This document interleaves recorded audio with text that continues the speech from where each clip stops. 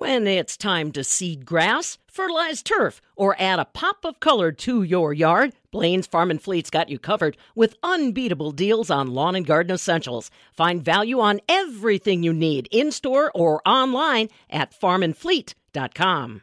Just next door to us in Minnesota, farmers have the option of collecting cash if they don't call the federal government to get rid of problematic wolves. I'm Stephanie Hoff for the Midwest Farm Report. The group paying the depredation dollars is called Howling for Wolves, and they just started this pilot program in early August. Dave Ladd speaks on behalf of the organization, and he shares the logistics of the new program. He first explains how they came to this solution that they believe benefits both farmers and the wolf population. What is important to note up front is Howling for Wolves and say the livestock sector, agriculture sector, there may be areas they don't see eye to eye, but from Howling for Wolves' perspective, when you have these issues arise, is there a way we can work together as far as providing some non-lethal prevention methods, supplement, which is what the wolf bonus payment program is,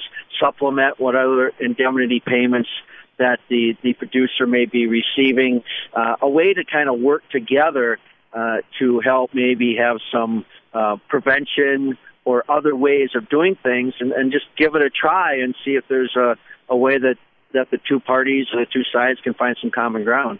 Yeah, and it happens to be money because money talks, right? So how much are we talking here? Give us a sense of what the payout looks like for working with Howling for Wolves. Yeah, so they can go through the same process that they would go through, but they can go right to Howling for Wolves. They can say, we'll ask, it's all confidential, we'll ask some basic information. When did you last see they had a livestock?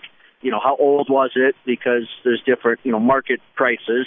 What date did it happen? Do you have maybe some pictures? But again, it's all confidential. We're not looking for, real personal information as far as, sort of location of the actual farm. Where did you see it? When did it happen? Those sorts of things. And then there's a scale, for cows or younger livestock, it's 600, and then above that is 750. So trying to at least try to give some sort of incentive to supplement what they may receive elsewhere, and then try to, like I said, have them consider, should they choose to have, and it's all voluntary, so should they choose to voluntarily make this call and have the conversation and try this out, then it would be voluntary, and we can hopefully then just get it out in an expedited fashion, at least, our portion of it, the voluntary, private money going to the producer. Is it just for cows and cattle, or are you moving into other animal egg spaces like pets, horses, or hogs? Or sheep? That's part of the beauty of putting together and piloting a program like this, seeing what works and what doesn't. You have the flexibility. So it's predator loss in the wolf territory, and under other circumstances, there'd be considered on kind of a case-by-case basis. Usually we hear about cattle. That's the nice thing, is the flexibility to say, I've had this happen, would this qualify, and then decide if that's something that would also fit with what Howling for Wolves is willing to compensate or supplement under this program. So there's some opportunities there to have other livestock. We just usually hear about cattle, but obviously there are other areas where these incidences occur. Walk us through now what happens. So the farmer calls Howling for Wolves. What does that interaction look like then? Do you have staff that come out to the farm? What do they have to look for to make sure that it was a wolf-related incident?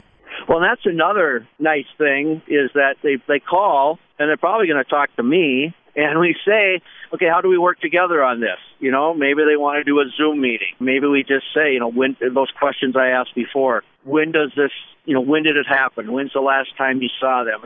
Those confidential questions. And so we can work with what they're comfortable in doing. So if they want us to come out, certainly we can do that. We really have flexibility in working with trying to make this as seamless and easy for the producer to engage with Howling for Wolves, and more importantly, engage with this wolf bonus payment forgiveness program. Where does the money come from? Are you guys getting help from the state on this, or is this through donations? Where are you getting that depredation dollars? Yeah, there was a foundation that provided funding for this program to pilot it, try and get it up and running, and then also for other non-lethal prevention methods. So there are, obviously interested parties to say, hey, we would prefer to try this, and so it has come through foundation dollars to, again, Howling for Wolves is a 501c3, so they're a nonprofit, and so that is where we also have the flexibility to kind of try to address some of these issues. Have you gotten any responses yet from producers, from the agriculture community on this effort? What we've tried to do also is have relationships or have the conversations. I have long-standing relationships in just the agriculture sector and community, not just in Minnesota, but regionally and, kind of around the country. And so what we've had, too, is just had conversations with some of these stakeholder organizations saying, if you hear of someone or you think there might be a there, have them give us a call as well. And so it's early on in the process. We're starting to get that word out. We do hear anecdotally on occasion that there might be a producer who doesn't really want to call in a trapper. So we want to make sure that those that may have be of that opinion or want to take that approach, that they have an opportunity to do so. Yeah, because the only other option is if you have an animal down from a wolf, is to call the USDA Wildlife Services Division, and then they trap the wolves out of the area. So what's their response then to this kind of alternative? Have you talked to USDA about this? What's their reaction?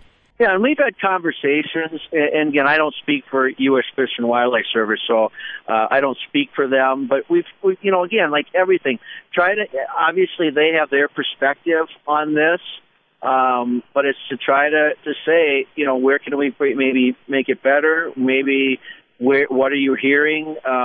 We try to keep those lines of communication open. Not always going to see eye to eye, and that's fine. I think what's important is that you have a willingness to have the conversation and have exchange the ideas and try to make something happen where you can have kind of that common ground, or what they used to say in public policy, that half a loaf, right? So we've tried to be communicate with U.S. Fish and Wildlife, let them know there's other projects where we also maybe can work with them. And so these are part of broader conversations as to ways where we could potentially partner and can partner. So this is one of many areas where we kind of give them a heads up or kind of give them our perspective on why this approach is something we'd like to try. Yeah. And Dave, lastly, I want to talk about the footprint of Howling for Wolves and this program specifically. Is this just happening in northern Minnesota? And do you see potential for it to grow perhaps into neighboring states like Wisconsin? It could. Right now it is. It's what we call the traditional wolf range in Minnesota, and there's maps, that you can go kind of what that range looks like as of, I think, 2021 is the most recent. I think it's a DNR. I believe it's a DNR map. But that's kind of the range. But again, if we see something further south or outside of that was something in Minnesota. That's something we would consider. Was it a wolf or was it another predator? That may happen somewhere outside of what is on that map for the traditional or the current wolf range in Minnesota. We're happy to have that conversation as well. So there is really, I think the things that really stick out to me is it's voluntary and it's flexible and it's an opportunity. I think those things, it's not prescriptive. It's something that, again, each person, each rancher, each farmer, every operation is unique, right? This provides for some of those opportunities to address what an operator might want to do based on their philosophy and or their operation. That's Dave Ladd speaking on behalf of Howling for Wolves. Again, this new pilot program starting in northern Minnesota will pay farmers private depredation dollars if they don't call the government to trap problematic wolves. And there's a look at what's happening next door. For the Midwest Farm Report, I'm Stephanie Hoff.